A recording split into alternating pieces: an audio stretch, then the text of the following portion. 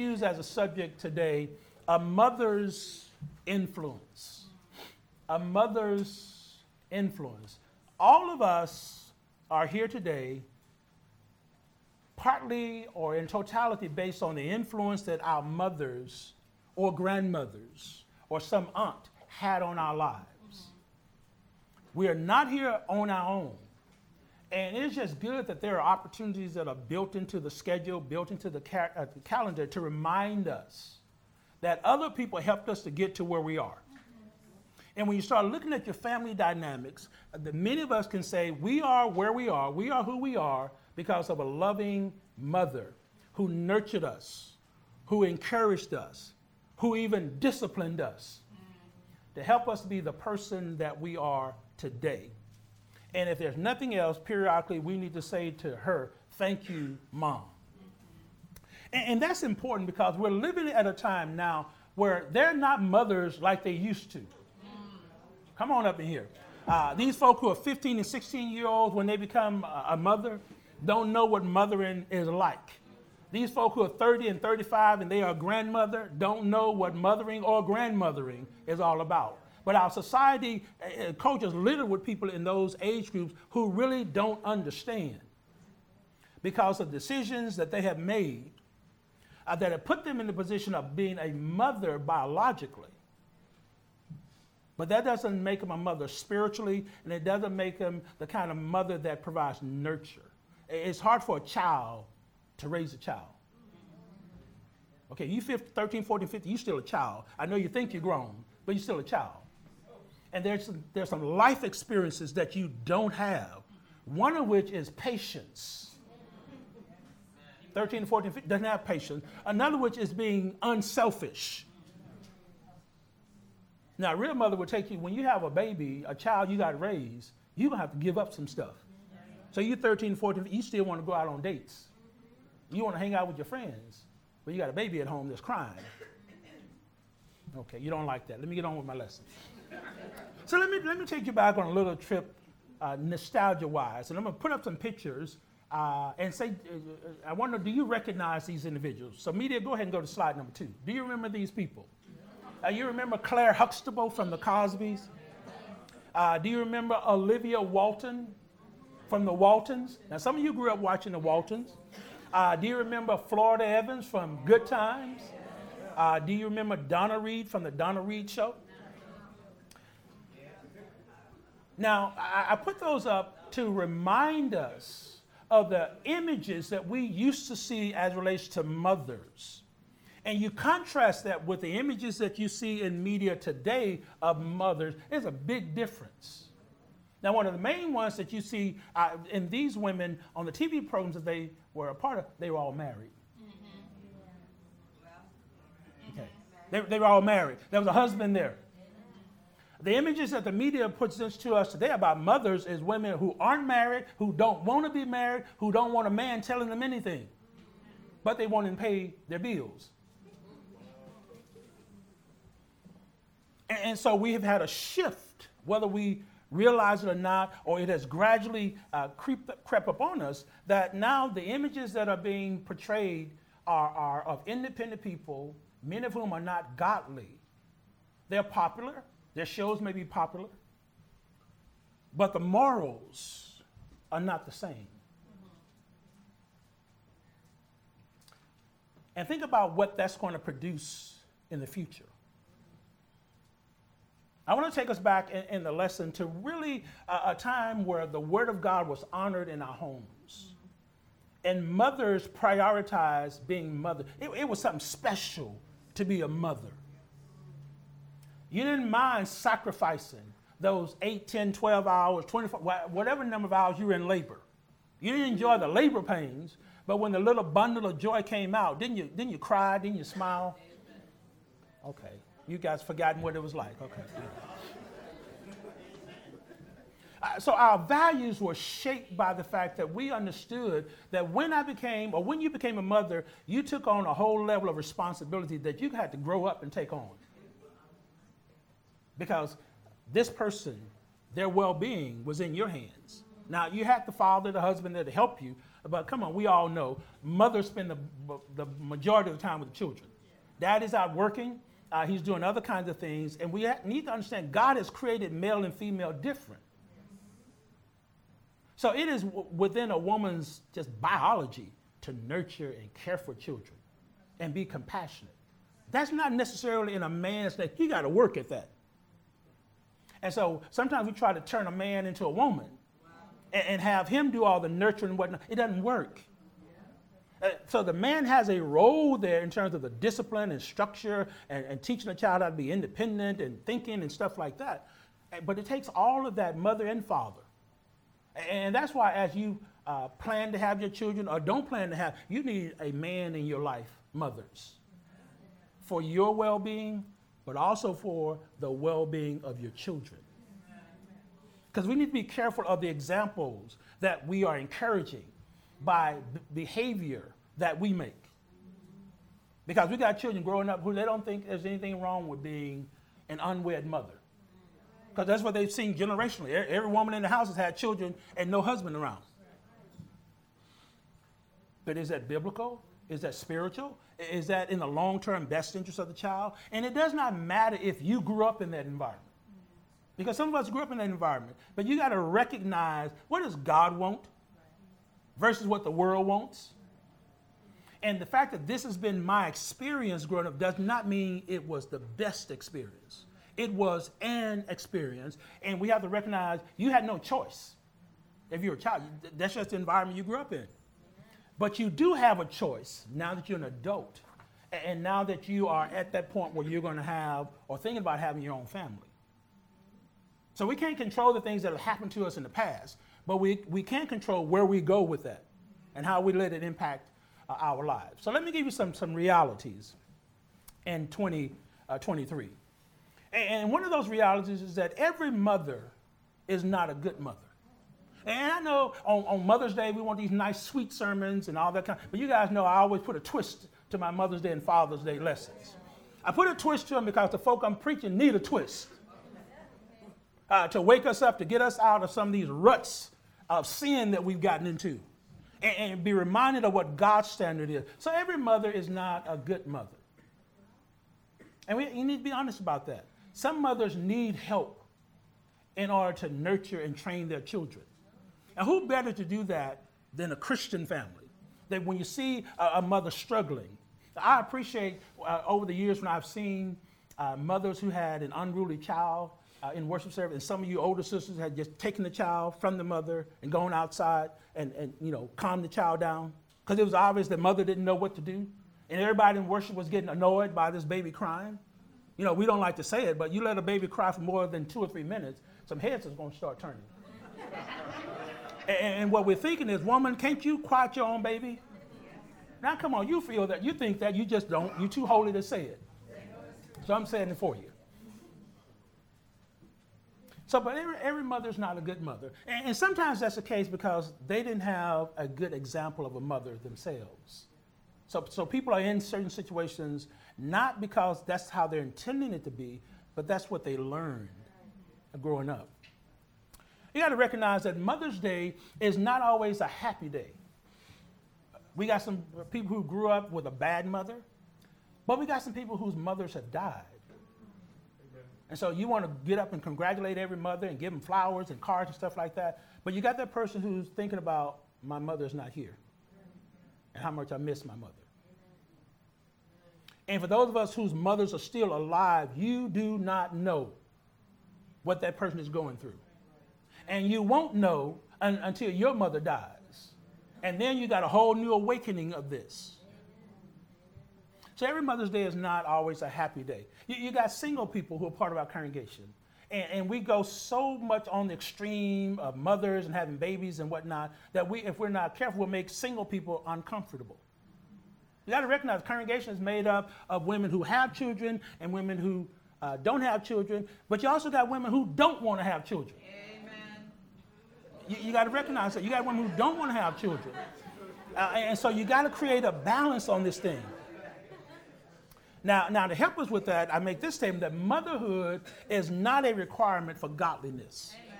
Just because you're a mother does not make you a godly. It just makes you a mother. And it doesn't make you a good mother. Your biology is what allows you to be a mother. And then let's look at the fact that every woman is not meant to have children.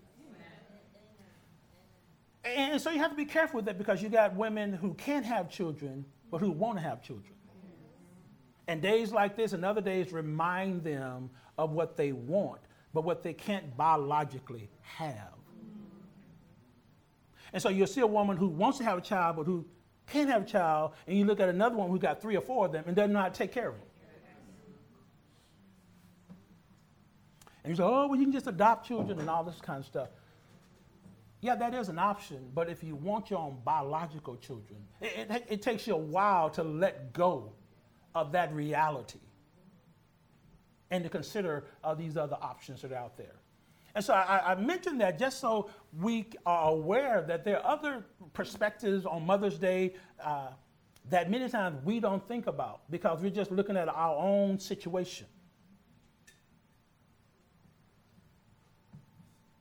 So to help us really just reminisce, there are 3 passages that were read earlier, one from 2 Timothy, one from Psalms, and then one from Proverbs, that I want to use really to help remind us of what biblical mothering is all about, and where our focus ought to be, where your focus ought to be as mothers, and even men, as you are looking to marry a woman. Have some conversation with her about her views on motherhood, because she may not want to have children. And she may say, if I have them, you're going to have to take care of them.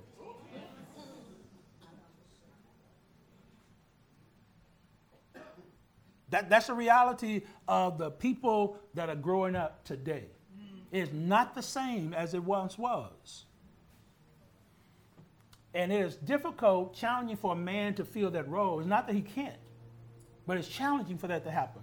And I am thankful that regardless of whatever situation a woman finds herself in, there are loving people at the congregation who will support her and encourage her and do what's necessary to help her with her children. And all of us ought to be thankful for that. I am thankful to be in a part of a congregation where people will adopt other folks' children. And you will become a second mother, a third mother, or grandmother to children who don't have that support system around. That's demonstrating godliness. So Paul, in writing to Timothy in the second letter, second letter of Timothy, chapter 1, verse number 5, Paul says, when I call to remembrance the genuine faith that is in you, which dwelt first in your grandmother Lois and your mother Eunice, and I am persuaded is in you also. So as Paul is writing to the young preacher Timothy and seeking to encourage him, he reminds him, Timothy, I know the spiritual stock you came from. And every now and then, we need to be reminded of the faith and the faithfulness of our parents. And that needs to motivate us to hang on in there and don't quit, don't give up. Deal with the situations that are challenging to you, because it's too easy to quit. It's very easy to quit in the world in which we live in. So Paul says, I remember. So Paul knew these ladies. So I remember the faith that's in Lois. And Lois was Timothy's grandmother. I remember the faith in your mother Eunice. There's something special about knowing the people that you worship with. There's something special about having relationships with those, that you can speak to their life situation because you know them. You know their parents, you know their siblings, you know their extended family. And sometimes you're able to use those associations to help motivate people to strive to be better. And Paul says, what I remember most is the sincere faith that was there. We need to see men and women of faith. We need to see men and women who are faithful. We hear a whole lot of people who talk about faith and who talk about faithfulness, but how many times do we actually see faithfulness lived out in people's lives? Because that's what we need to do. That's what's going to help us to have influence over people. So, sincere faith carries the idea of genuine faith without hypocrisy. And so children, as they grow, need to see mothers and fathers that come to worship because they want to be there. Children, when they're growing up, need to see mothers and fathers who read and study their Bibles because they want to do that. Children need to see mothers and fathers who have biblical discussions because they're excited about the biblical truths that they are learning. And their children are hearing this discussion, this excitement going on. It becomes contagious to them. So you can't expect children to get excited about Bible class when there's no Bible class that goes on at home, where nobody even picks up a Bible. Where when we come to church services, we leave the Bible in the car. And we do that because we're too lazy to take it in the house. And we leave it in the car because we know we're subject to forget it next Sunday. So Paul says there's some genuine, sincere faith. And it started with your ancestors. It started with your mama and your grandmama. And so I like this dynamic duo here. Because some of us, we are where we are not only because of what mama did, but also what grandmama did. And we put mama and grandmama together and they're spiritual, you got an awesome team that's going to help ground a child in the faith. And as Christian mothers, one of the responsibilities and challenges you need to know is that God expects you to help your children grow in their faith. So as you are concerned about their academics, and you're concerned about their social skills and whatnot, don't forget they need to grow in their faith. First of all, they need to have faith. But as they develop faith, and faith comes by hearing, and hearing by the word of God, then they start living that out, even as children in your home. And I've said this many times, a child who grows up in the Church of Christ, by the time they're 8, 9, 10, 11, ought to be a Christian. If this is all they've been hearing all their lives, and every now and then you ought to just survey people in the congregation who have grown up in the Church of Christ, not those of us who came to it later. And you'll see many of them came to faith early in life. Well, if this is what you're hearing and this is what you see practice, should we be surprised if at 8, 9, or 10 they're asking us about baptism? Now you, the parent, may not be prepared for that because that means you got to straighten up.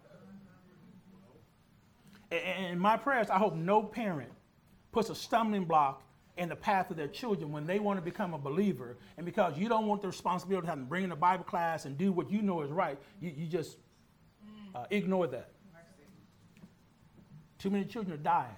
Too many mass shootings at school for you to have that kind of attitude. We ought to do all that we can to make sure our children and grandchildren have a relationship with God, because you and I don't know where they're going to meet death. It's not just old people dying.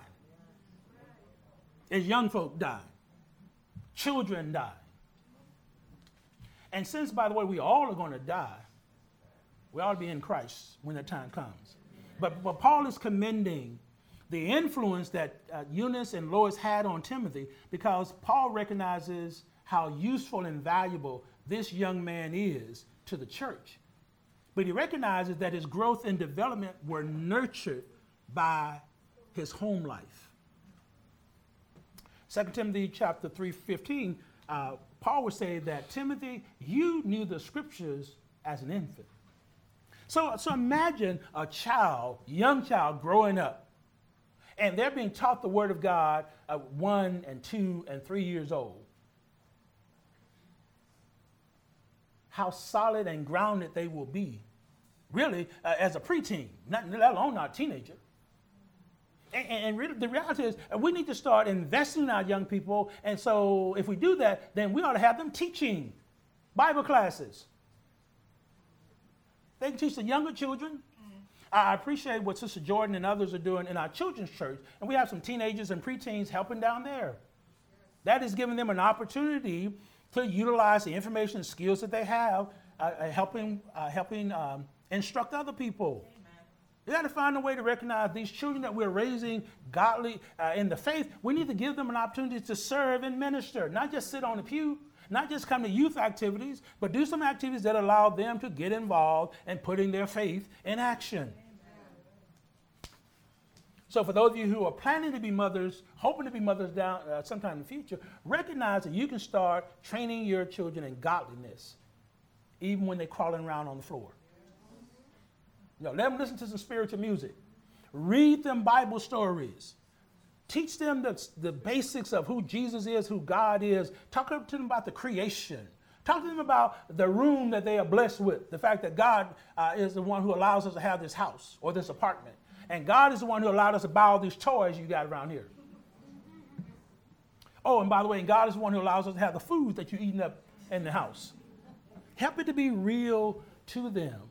And again, as Lois and Eunice did this with Timothy, look at what Timothy becomes. Timothy becomes a preacher. Now we need to recognize preachers and elders and deacons, while they are born physically, they're also made that way. And if you want to have a good preacher, a good elder, you need to start early, helping him. And mamas, you're the best person to do that. In Psalms 127, where the writer helps us understand what's necessary to build a house or to build a home, the psalmist says in verse number 4, like arrows in the hand of a warrior, so are the children of one's youth. Like arrows in the hand of a warrior, so are the children of one's youth. And I said this at 8 o'clock, and I want to say it again.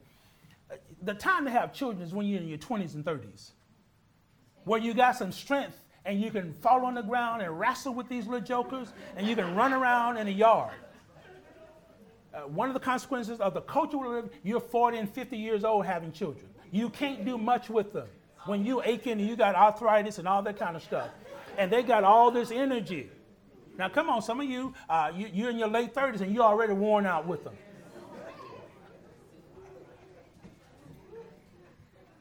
So you have that energy when you're young, your 20s and your 30s and things like that.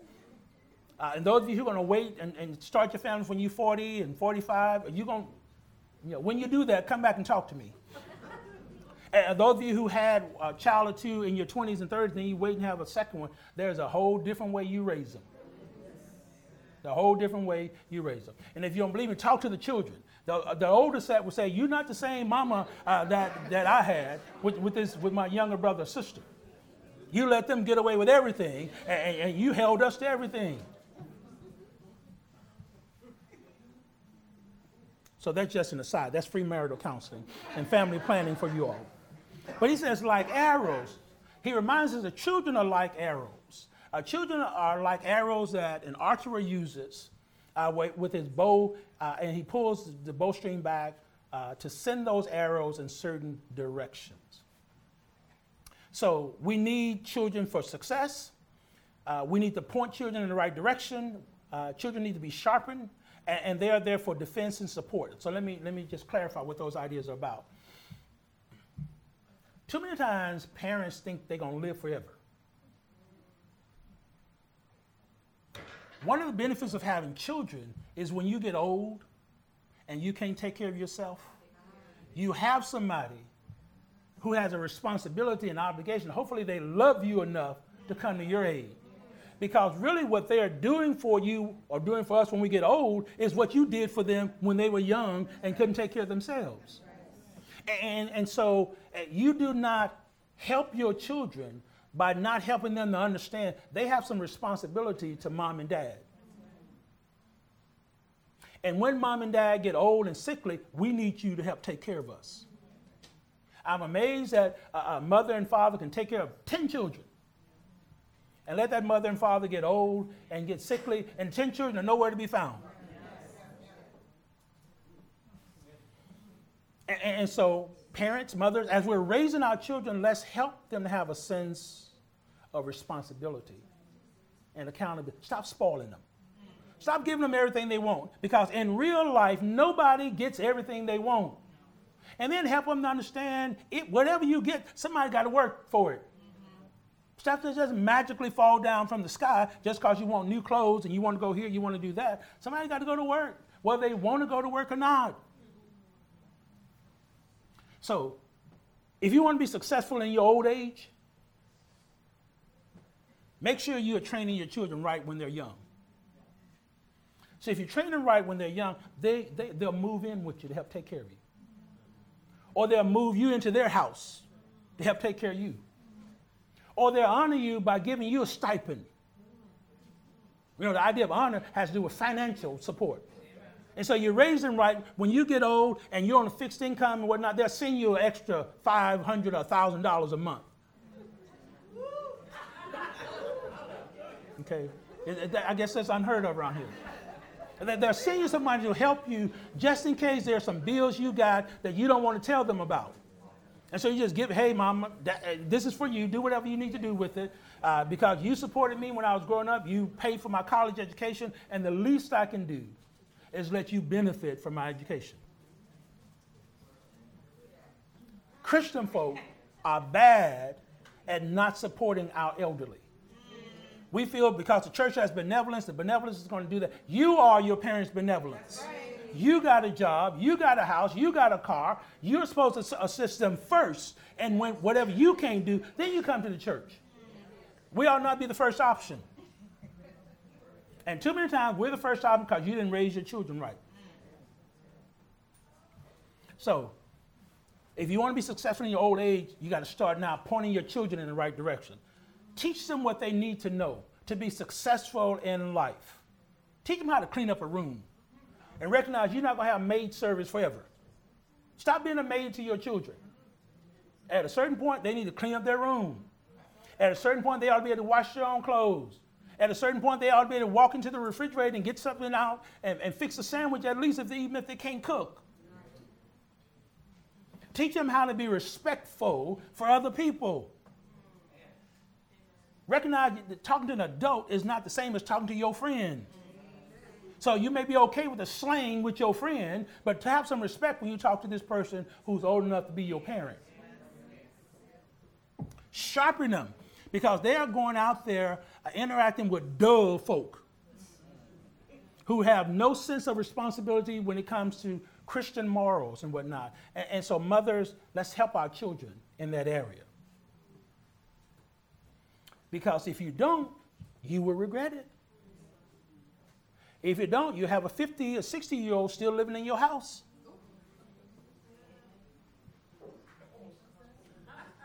If you don't, you have a 40 or 50-year-old bringing their laundry to your house to wash instead of them going to the laundromat.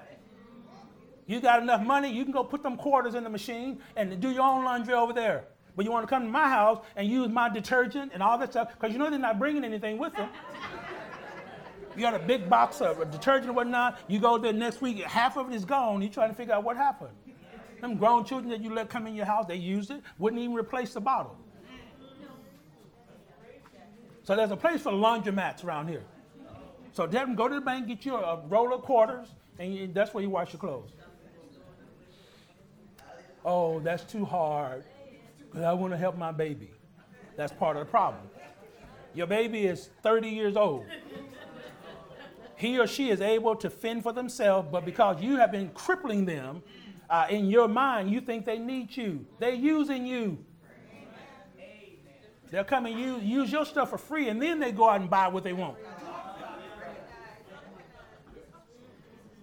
But remember, he says children are like arrows. We got to point them in the direction they need to go. And in the culture we live in, you got to recognize they are learning a whole lot of things out yonder that we need to counteract with good biblical teaching and discipline. Recognize that if we're going to point them in the right direction, we need God in our own life. You cannot raise godly children without God. You hear me well? You can raise good ones. So the question is, do you want a good child or do you want a godly child? Because many of us are settling for good children who know nothing about God. The problem with that is, if you want to see them in heaven, you got to get some God in their life. And so we will talk about all of the successes our children have in social and things like that, and that's good. But what about their spiritual life? What about their spiritual life? You need to invest in that now while they're young so that when they go off to college and they are exposed to a whole lot of stuff, and you can't be with them on the college campus when the parties and all these things are going on, or when the bad influences are going on, because folk on college camp will take advantage of naive children. And so sheltering your children all their lives while you're at home, you're setting them up for the wolves when they go to college. And then you send them on the other side of the country where you can't get to them in case there's an issue. So if we're going to do what the psalmist says about sending our children in the right direction, we got to recognize we cannot do it without God. We cannot do it without his word. And so if we want godly children, then we're going to have to get some God in them. And that's going to have to be a priority over a whole lot of other things. We have children who are academically gifted and they can go to any college they want to. Give them this, they can't even find Genesis. Now, whose fault is that? Whose fault is that? Because we have not been opening up our Bibles outside of worship service? Oh, but you got them a computer so they can hit a button and the Genesis pops up. Okay. But don't you think every now and then they ought to be able to use a real Bible and find some of this and read it for themselves? Or is that too much work to open up the Bible? Proverbs 31:28. I know you guys want to be first at the restaurant, so let me move on. It's Mother's Day. You got to get your wives and mothers to the restaurant. You want to be there before the crowd starts. Proverbs 31, verse number 28 says, "Her children rise up and call her blessed. Her husband also, and he praises her. Her children rise up and call her blessed." So her children here in the context is not only her biological children, but it's also those children she has impacted. And a good mother not only impacts her children, but she impacts the children, her children's friends. Because they come into your house, they come into your space, they end up staying over your house, your child stays over their house, you know their parents and whatnot. But not only that, just the other women that you interact with. A good mother has no problem with sharing her wisdom with younger women who may be struggling, or they may not be struggling, but you share, when my child was this age, this is what we did, we had this issue, this is how we overcame it. Now, when your children respect you, they're going to talk good about you. Amen. And they're not going to let anybody talk bad about you. Amen. When you have impacted other people's children, and those children have come to respect you, they're not going to let folk talk about you any old kind of way. Because even though you're not their biological mother, you have been there. And they felt safe in your house, and you're giving them instructions. And so it's worth investing the time and energy. The dividends pay off tremendously. Because if you live the typical age, you're going to have many years to see if there's any fruit that is grown on the tree. Text says they call her blessed. They speak well of her. I shared with the group at 8 o'clock. When I was in high school, one of the worst things you could do, worst thing you could do is talk about somebody's mama. You remember the mama jokes? The mama jokes got many folk beat up. Now, come on. Some of you laid hands on some folk who said some unkind things about your mother. And, children were playing and all. But, some of that you just didn't play with. Now, you can talk about daddy all day long. You say what you want to say about him. But most of us, there's only so much we're going to let you say about our mama. And after that, it's fighting time. Because you know what she's done for you. You know she's been there. And so the text said they call her blessed. So one of the reasons they would speak well of her is that they will honor her. Mother's Day is one way the world has said to honor your mothers. But those of us who are Christians know we honor our mothers every day. We don't wait till a son in May to do that. Or someone who's had a mother role in your life. You do what you can for them throughout the year. You don't wait until this one day. And you do that because the person has meant just that much to you. They have invested in your life. And other folk won't know because they weren't there. But you know the conversations and you know the advice and counsel. And so you honor her. You recognize the contribution she's made to you, and you do what you can to help her. So if that means picking her up to take her to a doctor's appointment, you do it with no griping.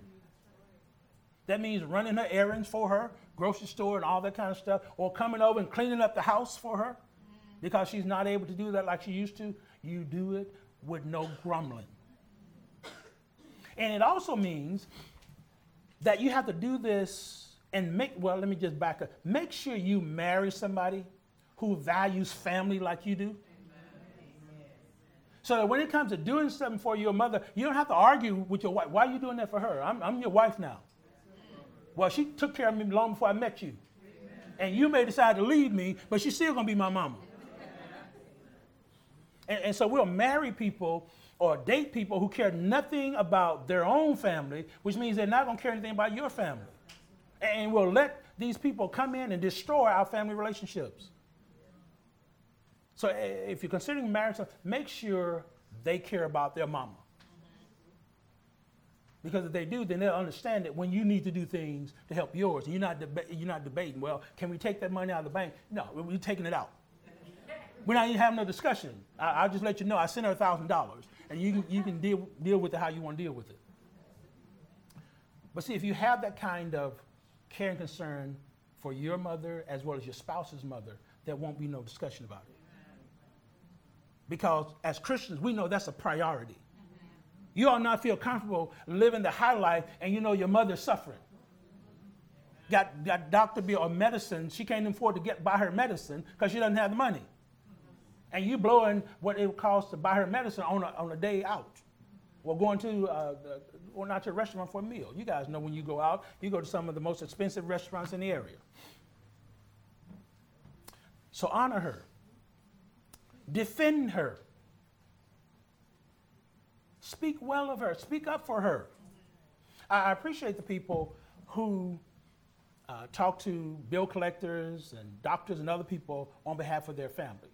You know, people go to the doctor's appointment with their parent because their parents may not understand all the stuff that these people are saying.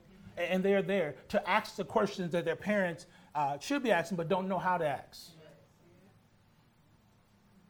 Is there anything wrong with that? It's the least you ought to do. She went to the school when you got into trouble and defended you. Now, come on. Some of you, the school called your house or left a message for your mom. She had to come up there and deal with some foolishness because of you.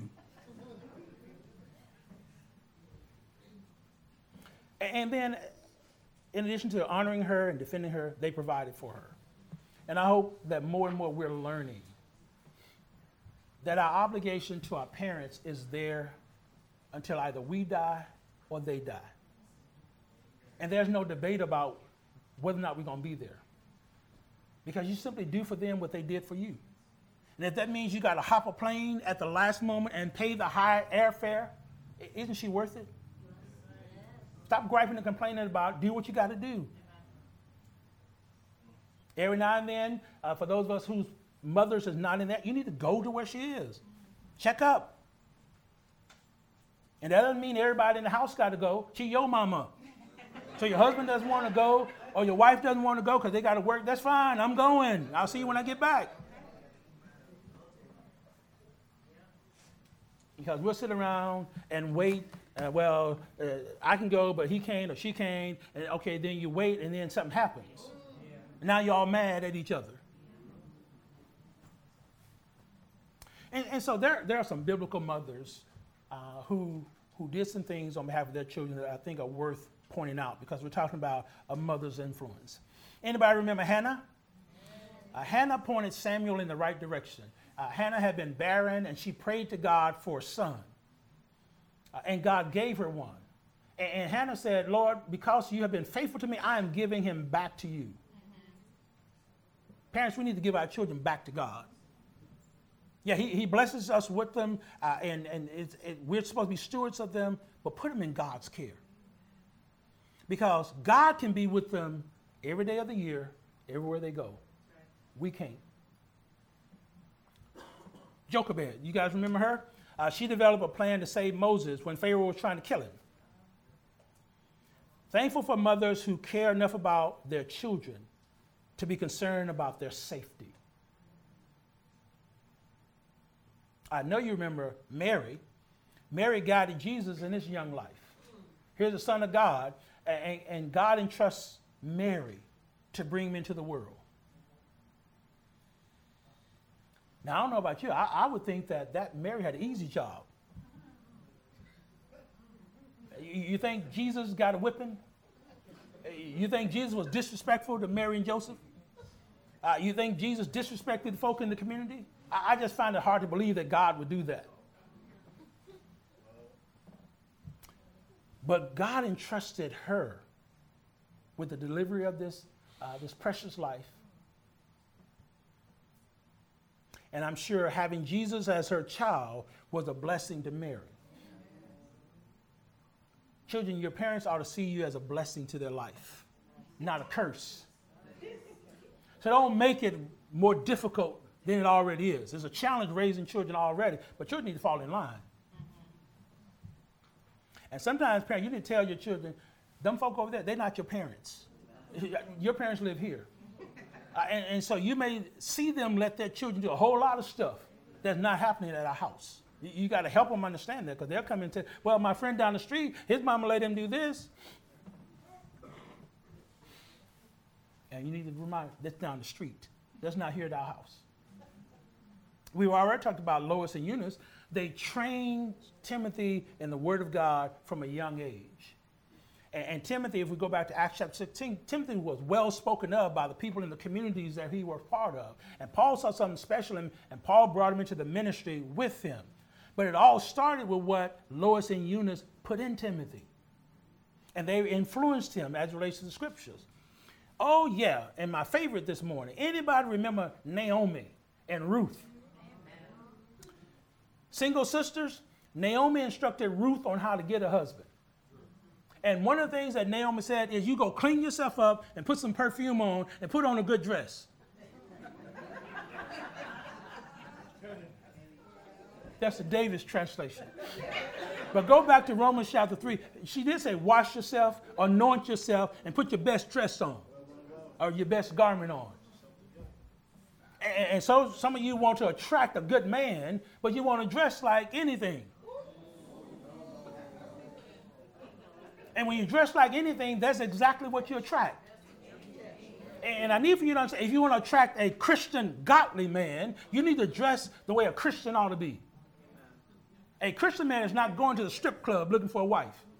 He may go there, but he's not looking for a wife.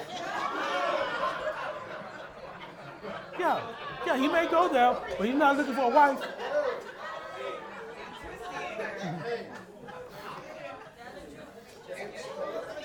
And so we get caught up on trying to be this image that's projected in media and all that kind of stuff. No. When a man marries a woman, he won't take her home to meet his mama. He wants somebody who knows how to put some clothes on. Yeah, I need to sober you down up in here. Because the reason some of you your marriage end up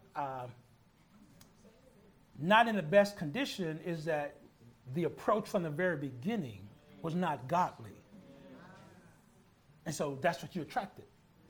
And you can't switch a man and make him godly if he wasn't godly before you married him.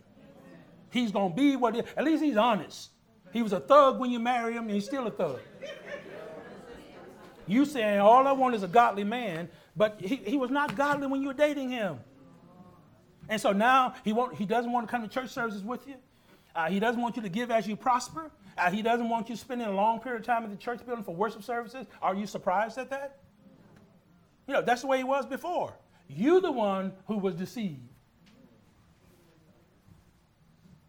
But I'm thankful for these godly mothers, for the influence that they directed on their children, and to remind them it's possible to raise young people in the church who stay faithful to God, who don't go to the hog pen on the way. And we act like everybody got to go down that path because you went down that path. No, they don't have to. If we do it the way God said, we'll see more consistency in our children. The reason some of our children want a shack instead of getting married is because that's what they've seen growing up in your house.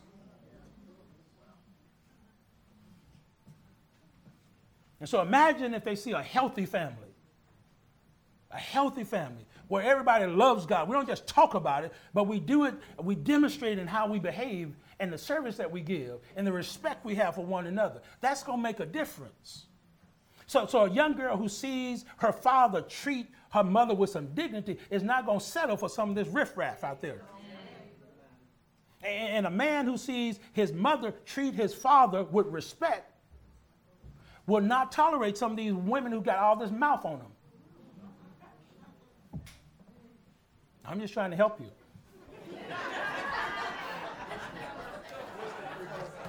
I'd rather give it to you now than have to have a counseling session with you after you guys get into trouble.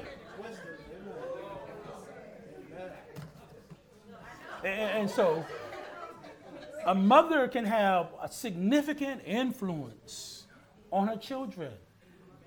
And we need to start seeing that more and more. And not children who are saying all kinds of, well, she wasn't there, she didn't set the right example, all that kind of stuff. Recognize we can reverse the curse. We can reverse the curse. So you don't have to be a hypocrite when you come to church services. You can behave the way you do at church because that's how you behave at home. There's a consistency. Your children are not saying, "What? Who are these people?" These are the people I rode to church building with. Everybody's nice and hugging people. Oh, I love you and all that kind of stuff. And then we get in the car and go back to doing what you were doing when you came here. So our children need to see that a relationship with Jesus can change you for the better.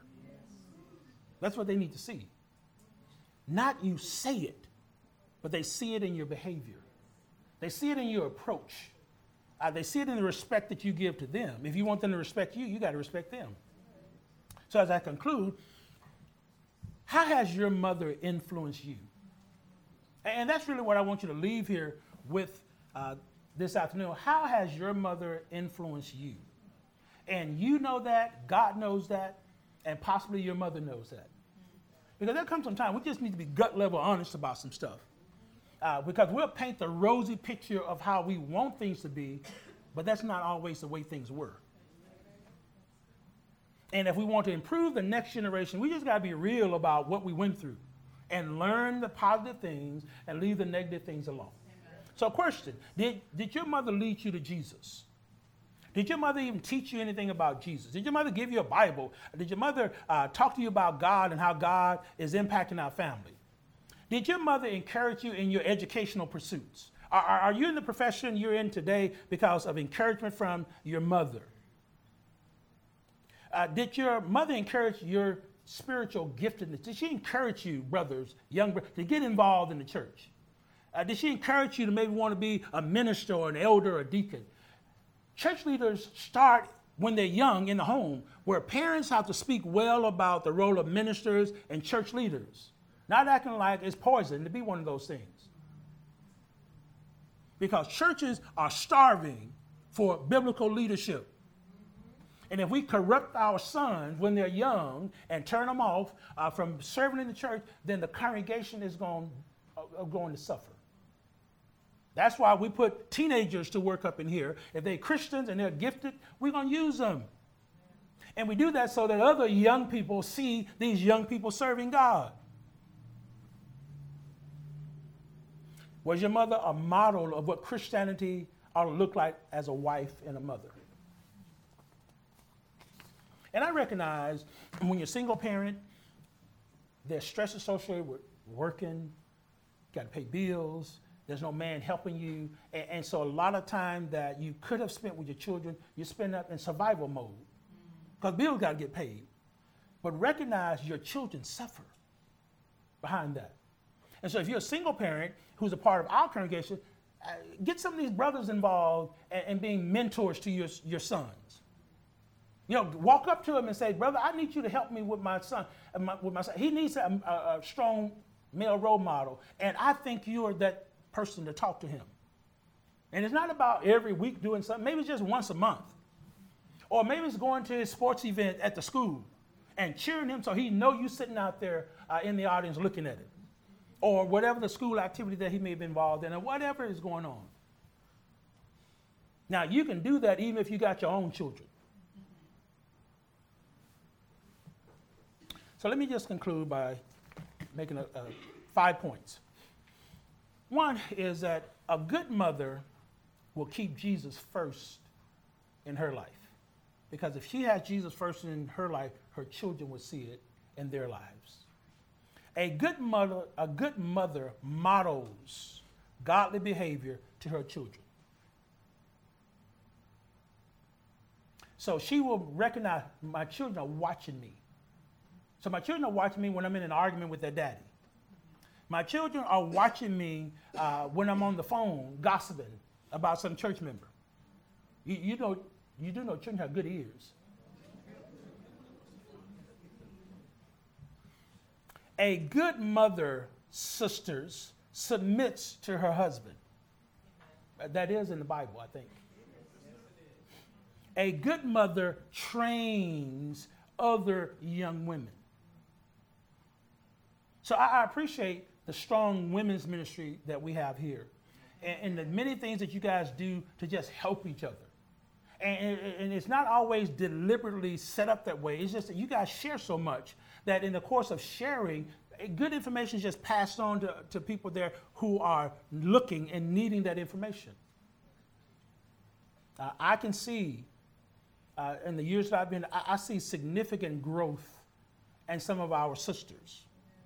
And I know that hadn't been because of the sermon. That's because of their connection with older women and them getting with you one-on-one or sitting with you in a Bible class, all these special events where, teach me how to do stuff, or these nights out that you guys do, these movie nights. Sister Janet, I'm always hearing about stuff that happens at your house when you do the movie nights. It's always good. It's always good. But those things make a difference. And brothers, we can learn from that. Get out of the macho business and act like every time we get together, the only thing we can talk about is sports. Now, we need to talk about our own spirituality.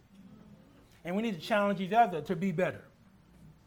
And then the final thought is that all of this does not happen overnight. So being able to have the godly influence in your children is not something you just wake up one morning after not having done it and thinking it's just going to happen. Because just like adults get stuck in a rut and they get into certain patterns, when you've gone the first 10, 15 years, this hasn't happened. It's not going to change with them, with your children, in a month or two. Because what they have in mind is what they've seen since they've been born. But the good thing is that with the help of God, all things are possible. And we're able to right some wrongs or some inconsistencies that were there a long time ago. And I don't know about you, but I'm glad God gives another chance. We long past a second chance. Some of you are on your 1,000th chance. But be thankful that God gives you 1,000. He'll even give you 1,000,000 chances if you repent and get your heart right. Because he only wants the best for us. And so if our parents are at their best, then the children that come from that union will be at their best. And if the children are at their best, then we have a bright future. I am optimistic about the future of the Bedford Street Church of Christ in Abington, Massachusetts. Am I the only one optimistic about our future? We have some good children that we are all pouring into. We're just not leaving it to mom and dad. We got some adopted fathers and big uncles and aunts, and we're all helping because we understand it really does take a village to raise just one. And if we all have that mentality and we all do our little part, then we're going to raise some godly young people who are going to not only be successful in their secular fields, but they're going to build up the local congregation. That's right. I see a congregation of 300 people in 15 to 20 years. Now, I probably won't be here then, but my spirit will be with you. And those young people who are then there, say, I remember when Brother David said, that's good enough for me to just remember what I said. And then you live in it, and you'll know I wasn't talking crazy. That I had a connection with the Master. That's why I was able to say that. Because I knew what we were raising, what we were creating, what we were training here is young people who are going to do better than some of us adults. And they're going to do that because we are all investing in them. Well, are you thankful for your mother's influence on your life?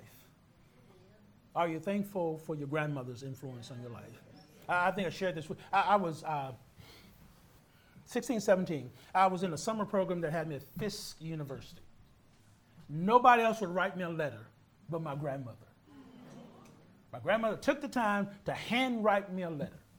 And that's one of the precious things I have. I'm going to make sure that my family gets it so you can put it in the casket with me when I die. So I take a little piece of my grandmother with me.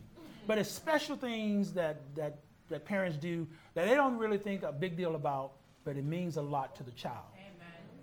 Like showing up at their activities. And they can look in the stands or look out in the audience and see you there with that big smile on your face. And they know they're not alone. And those become the kind of things that we treasure and we try to duplicate with our children. This day, if you have a statement, you have a prayer request,